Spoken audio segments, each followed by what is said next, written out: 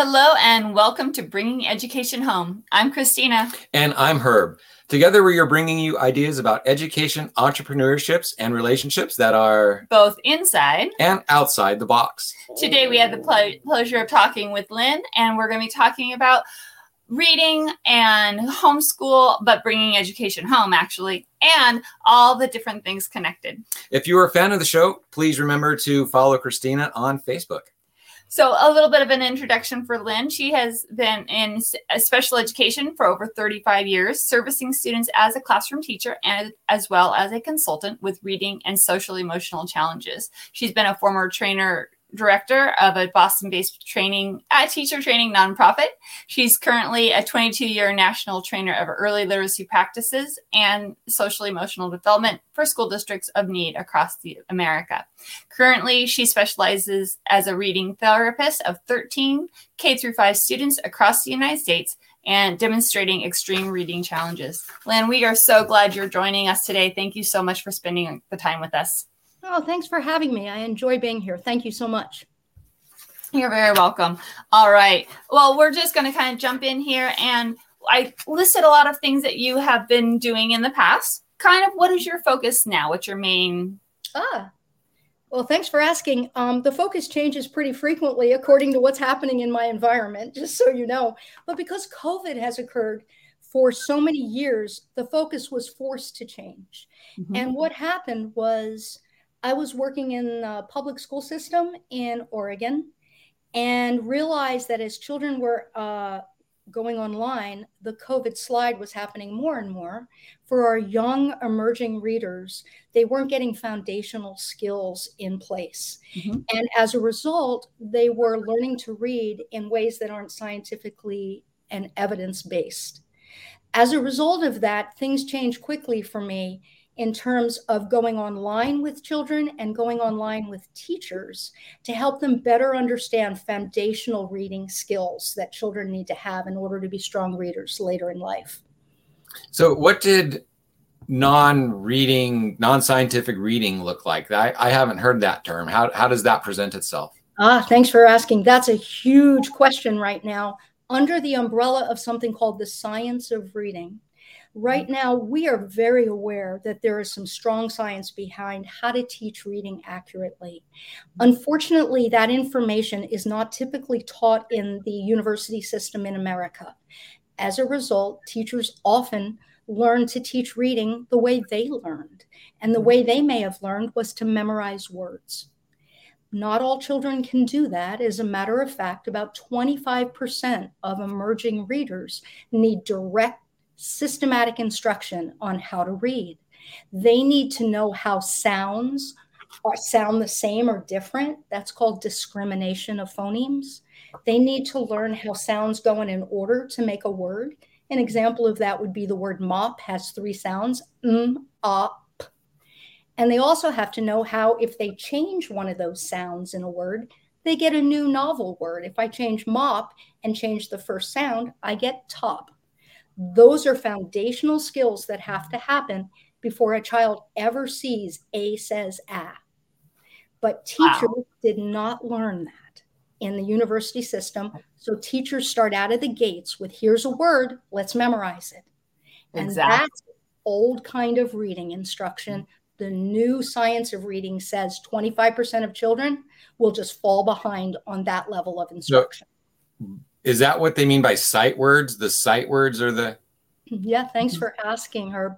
Sight words are words that sometimes we do think we've just memorized, but we really haven't. Our brain has taken in all the sounds in that word, and it's able to put it in an order and figure out what part doesn't make sense and what part does, and then read the word. But many teachers just ask kids to memorize words. That's not what we have to do. We have to analyze a word. What plays fair, what doesn't play fair, until a child has done it so often that it becomes almost muscle memory to them. And that's that part of neurons that fire together, wire together. So we have to keep practicing the skill of analyzing words so that we can read them fluently and we can spell them fluently. There's a lot of work behind it, and it's all based in an idea called phonemic awareness. That's how sounds in words going in order. And also phonics, how A says ah, but I have to tell you, A doesn't just say ah. I wish it did. If an R is next to it, it says R. If a W is next to it, it says aw. So when we say to a child, A says ah, honey, nah, about 48% of the time, A says ah. So that's why we need to have more systematic, explicit delivery of reading instruction in order to have all children learn to read, not just a subset of them that would learn in spite of us.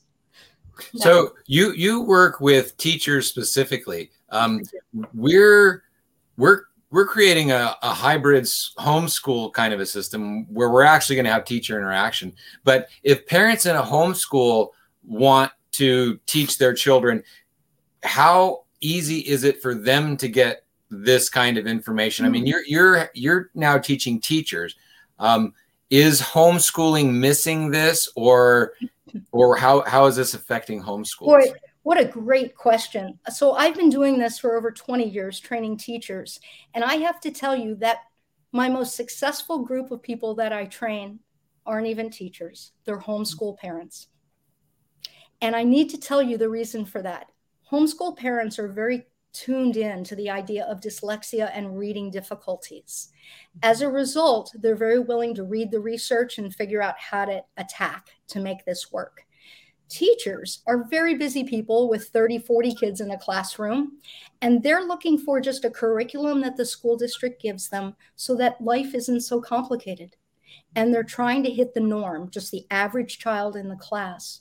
When you got a homeschooling mama or you got programming that deals with homeschoolers, you end up being able to be far more flexible with how you deliver the system. Some children need a multisensory approach of using their hands to learn how to read. Some children use their eyes, many use their ears. So in 27 years, if there was a kid in your class using their hands to try and learn how to read, how would you have dealt with that? That's a good question. It's a very good question. I'm going to say, if I were to say to a child, hey, I'm thinking of how many sounds are in this word, they're going to hold up their hand and they're going to put every sound on their fingers. So if I said the word is top, they may go t, up. But if I say the word is stop, they may go s, t, up. And they have to put it on their fingers in order to hold that idea in their head. Exactly. Without it, children don't know there are sounds in words. Many, many children don't know there are sounds in words. They know there are letters in words.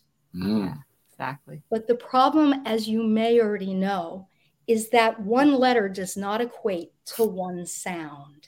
That's one thing I learned a lot working with my students in my classroom over the years. Yeah. And being able to use all of those things, blocks or fingers or whatever, to help them learn to read. Exactly. Yeah. Slinky is one of the favorite toys because we got to play the words and push them back. And we happen to know that even though the number one way of learning is through our vision trumps everything. It trumps auditory. It trumps everything, olfactory.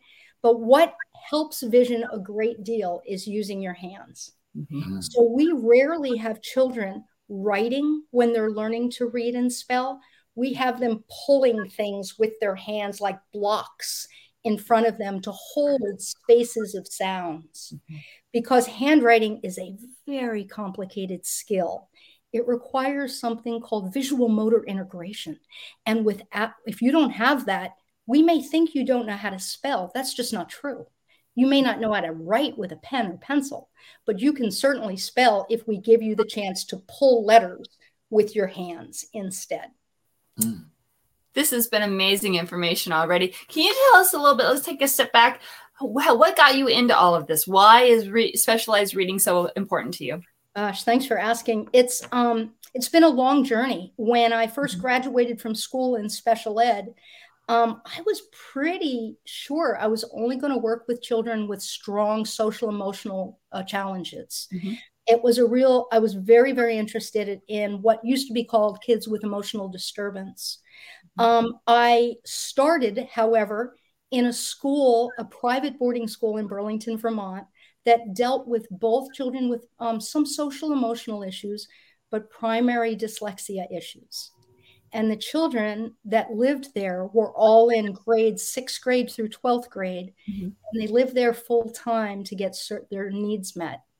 I was hired by these folks and all of a sudden realized there was a whole nother world to reading education that I had not touched in college. And it made me very, very interested knowing that dyslexia or reading disabilities do not stand alone. They stand comorbidly next to maybe a child feeling poor about themselves, maybe a child having anxiety because they think they can't read, even maybe depression because they think they're not as strong as the kids next to them. And it made me realize that I needed to jump in with both feet, but into two arenas, the reading disability arena, as well as the arena of social emotional development. Wow. So I started early with that and then moved on. I was a trainer at Boys Town, which is a program for poorly behaved young men and women, and was a trainer along the way, had 13 foster children that were emotionally challenged. Wow. Yeah. And then ended up saying, oh my gosh, I had no idea that the school districts had no idea of how the science of reading could impact their instruction. And as soon as I got involved with that about 20 years ago, I've never looked back. I have worked on the science of reading for over 20 years now, trying to get this into teachers so they feel more valuable as teachers. Mm-hmm. Because many of us as teachers feel like we weren't taught the right things at the university level. Exactly. I can't blame a teacher, but I have to be honest, I tend to blame the universities that are not doing this. Yeah. Yeah. Looking back at my early reading teaching through college before I became the classroom teacher, same exact thing. It was just high level, quick stuff. And then I was just told, oh, just follow the curriculum. But I realized as I was teaching, that's not it. There was so much more to it that I had to do in the classroom to help those kiddos learn how to read.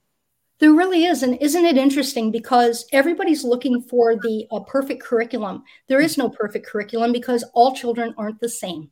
Right. And so the main thing we need to do, in my opinion, when we engage with a child is we need to build their social emotional capacity.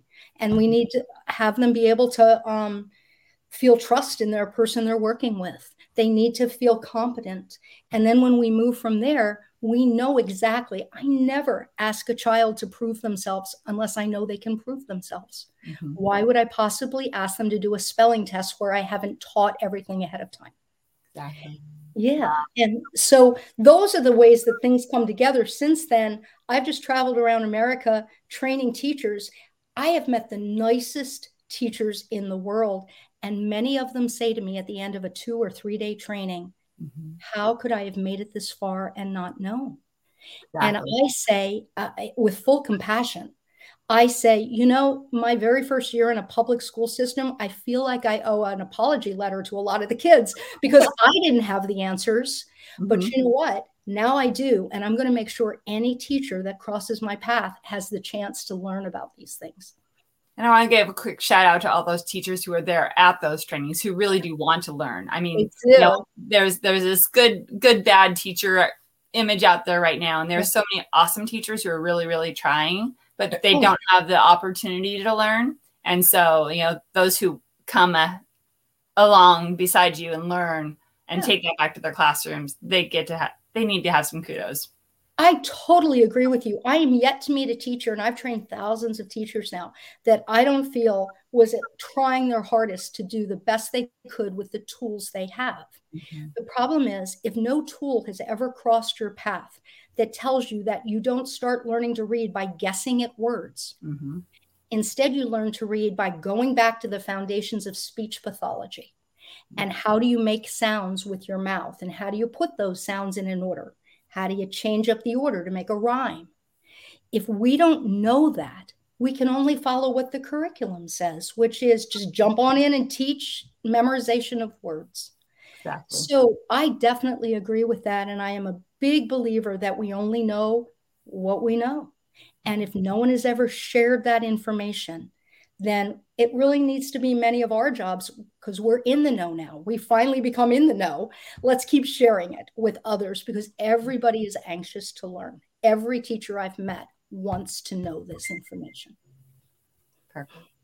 Do you have a question? You go. Oh, my turn. Awesome. Well, so over the last couple minutes talking with you, you said that a lot of things have changed, kind of in and out of the district, things like that. So it sounds like you're kind of an entrepreneur also.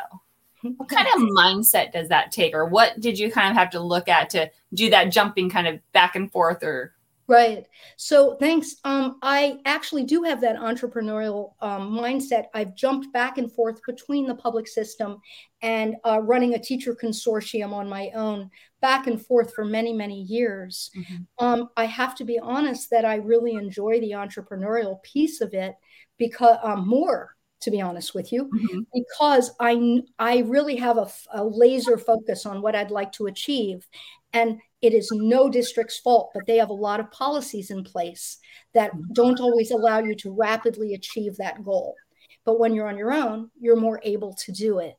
So I would tell you that if you ask for what's the one thing you've learned, this is a toughie, because I would definitely say look before you leap would be one of the things that I say about being an entrepreneur, because I have a very, I've been known to have a gregarious personality. And as a result, I'm like, sure, I can do that. Let's make it happen, without really putting the details in place. So I have to tell you that I've been very lucky in the world that I've been called to do trainings with very little marketing. And the word of mouth gets out. But I'm well aware my new adventure that we're working on is here in Davis, California.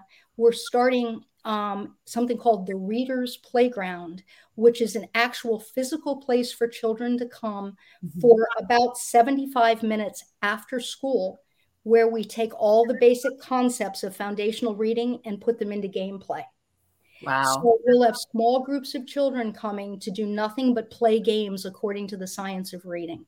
And that's something they may or may not see in their current system. And so what attaches to that is some online interventions. So children get one-on-one with me, and then we all come together into this big environment where we all play each week. And for me, I'm a fan of the Ben and Jerry's bumper sticker that says, if it's not fun, why do it? And I definitely agree that most children would believe that as well. We lean into what feels easy and comfortable, and we back away from things that make us not feel bright. Right. And so my job is to make you believe that reading is the most fun thing in the world. And what that does is it makes me piggyback on the social emotional development of a child who may have fear around reading. So we're trying to erase that fear and replace it with this idea of fun stimulation. That is awesome. So you're combining so many important things: the fun, the reading, the learning, all together.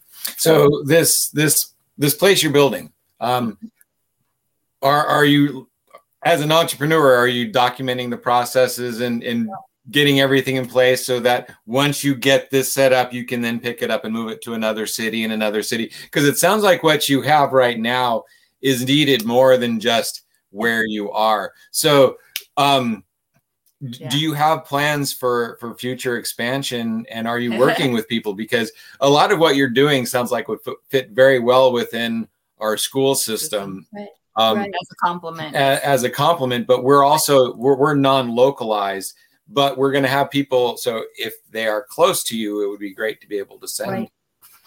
That's the goal, Herb. The goal is we're going to, here we go again, neurons that fire together, wire together. We're going to rehearse this. We're going to open up our building probably as of January, as of right now. We're going to open up the building and offer this. We're going to be connecting with local schools, because you have to understand, and you may understand this already, that local schools often don't want any private specialist walking through the door, because it might make them believe, oh my gosh, we should be able to do this. Why do we need you to come in and do it? Right. And so you have to be very careful about your marketing. An example of this, just a little side note, is I do a lot of work with children online. Most public schools will not allow me to work with them while that child is on a break in school. They will I heard that. Oh my gosh. Only private schools will allow that. Public schools don't want to be caught in a situation where they say, we need to bring in outside help. Our school district knows how to bring in the help.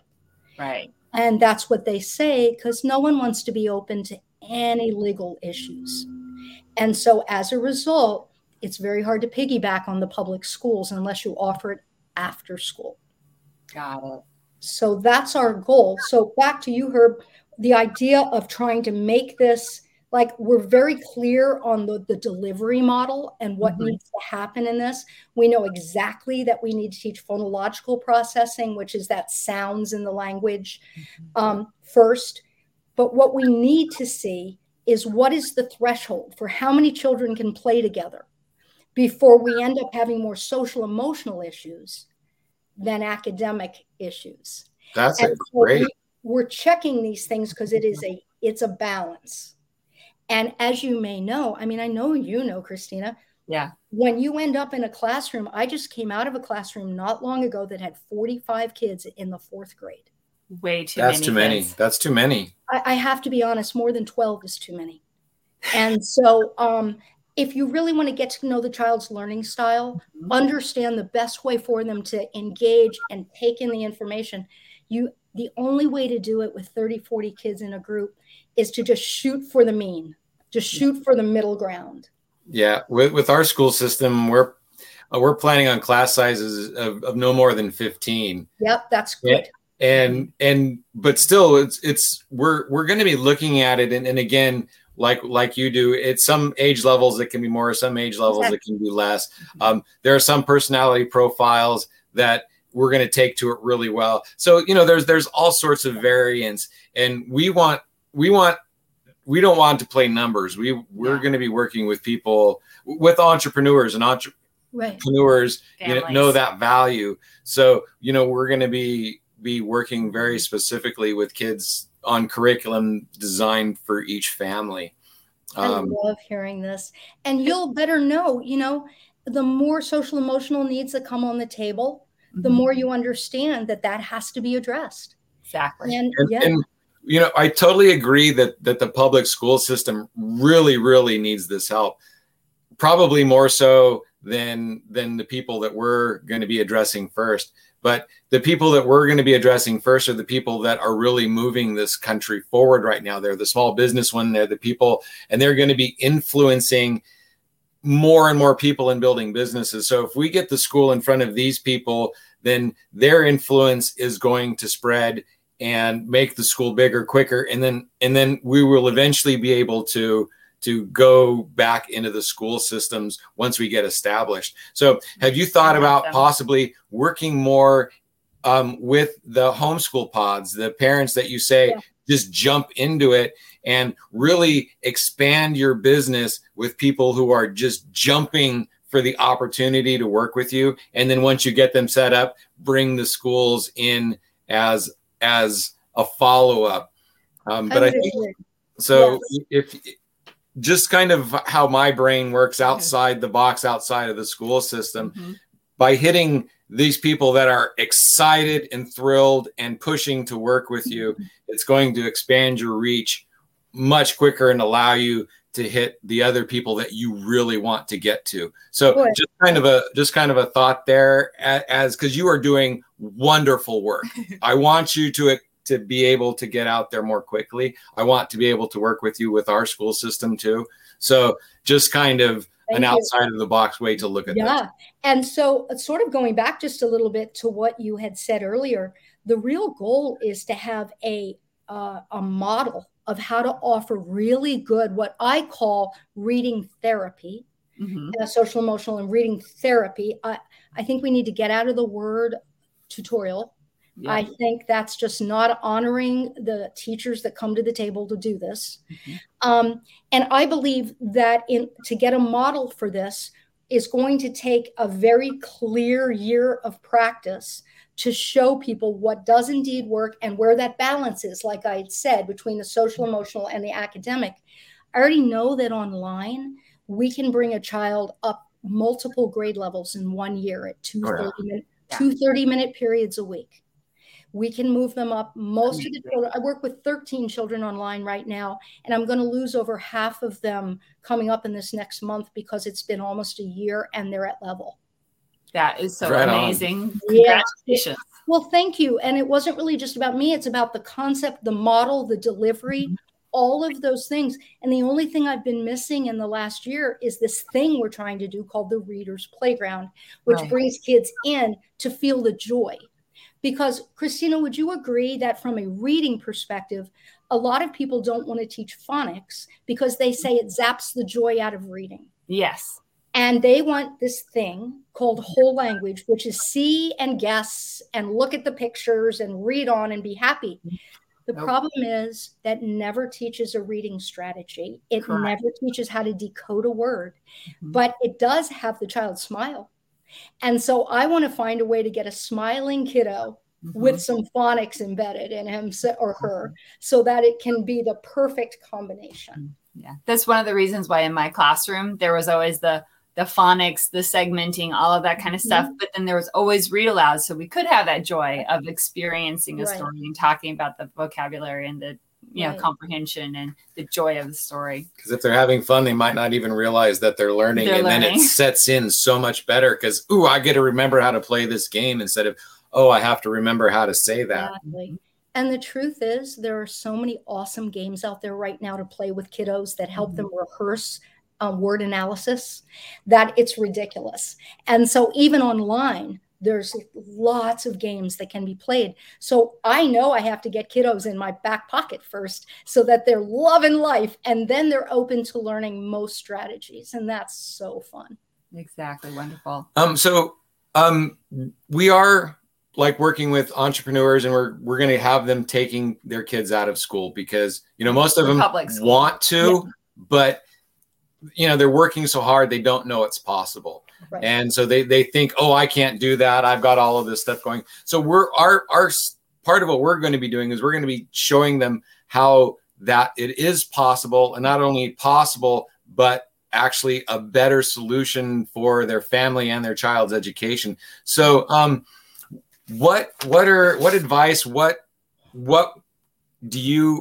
simple advice do you have for parents who are just pulling their kids out? Like for the first month, what advice do you give to a parent who's first pulling their kids out and getting involved in this?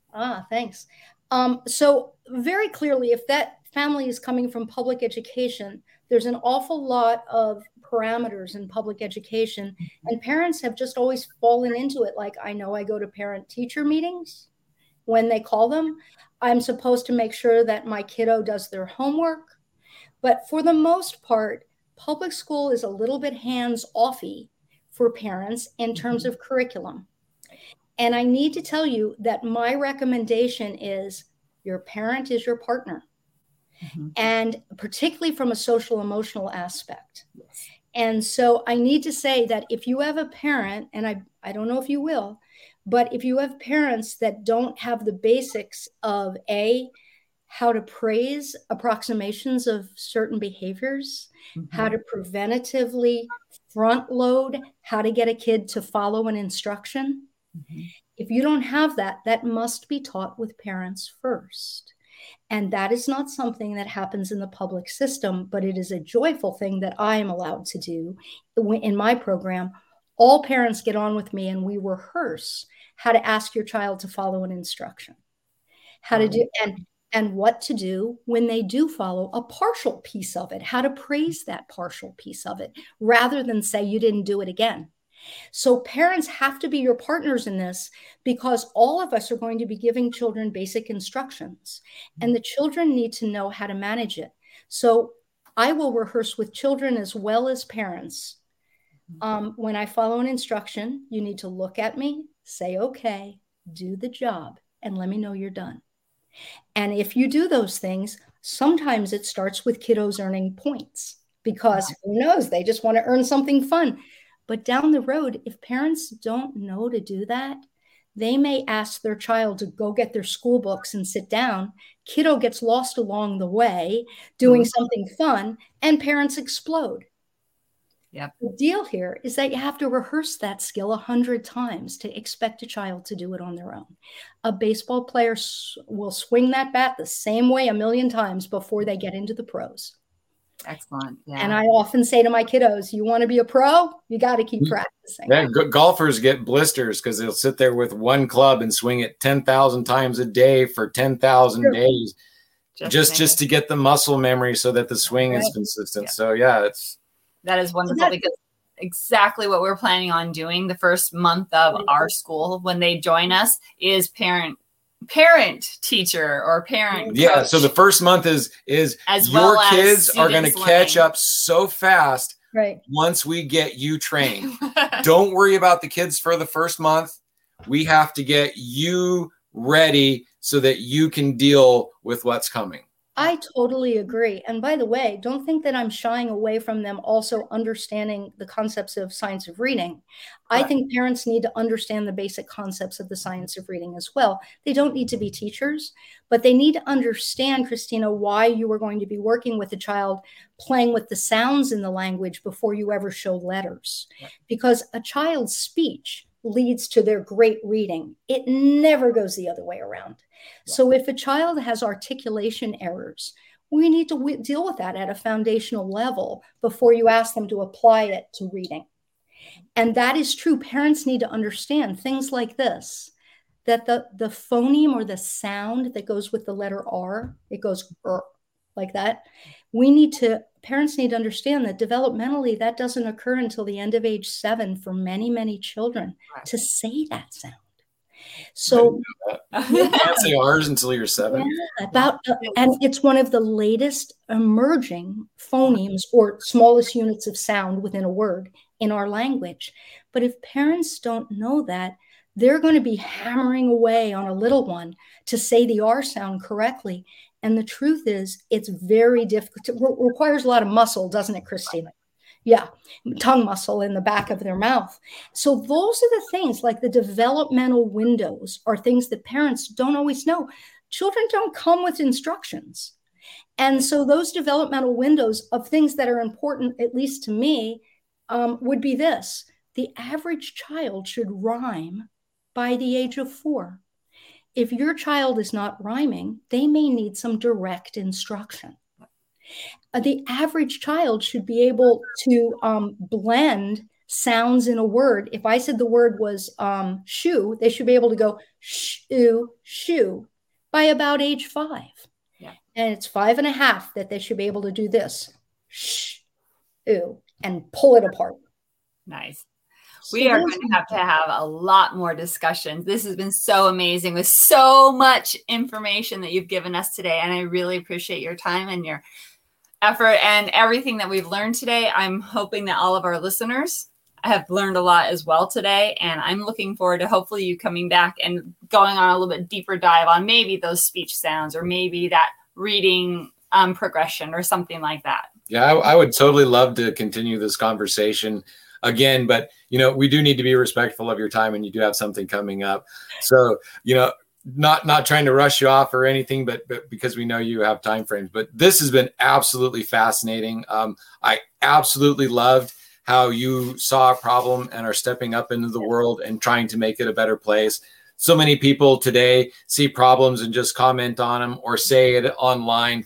You stepping up and actually leading and even being a preparation for us because you laid the groundwork, even though we didn't know it for where we're going, and you're going to be able to help us. So thank you so very, very much for living your life and for being you and for finding this passion for helping children and for moving through the world in such a beneficial and joyful way for other people. Your service is truly appreciated. Thank you. Well, thank you so much. It's been a total pleasure spending time with you. I am more than happy to come back at any other time that you'd like. And I look forward to spending time working with you as I see your whole new project just emerge and blossom. Wonderful. Thank you. Thank you so much. All right, everyone. That's going to be the end of our... Actually, real quick, if somebody does listen and wants to get a hold of you, how can they get a hold of you? How can they come to you for help? The easiest way to do it is to email me through rewiretherapy@gmail.com. So that's rewire, REWIRE, and then therapy, THERAPY @gmail.com. And I'm happy to chat with them about what their needs might be. Awesome. And when we get this up and online, we will make sure we have all of this information in our comments, in our notes. So thank you very much for being here again, and have a wonderful day. Until next time. Thank you so much, my friends. Listeners, thank you so very much. This is the end of Bringing Education Home for this episode. Please join us again soon. Thank you, everybody.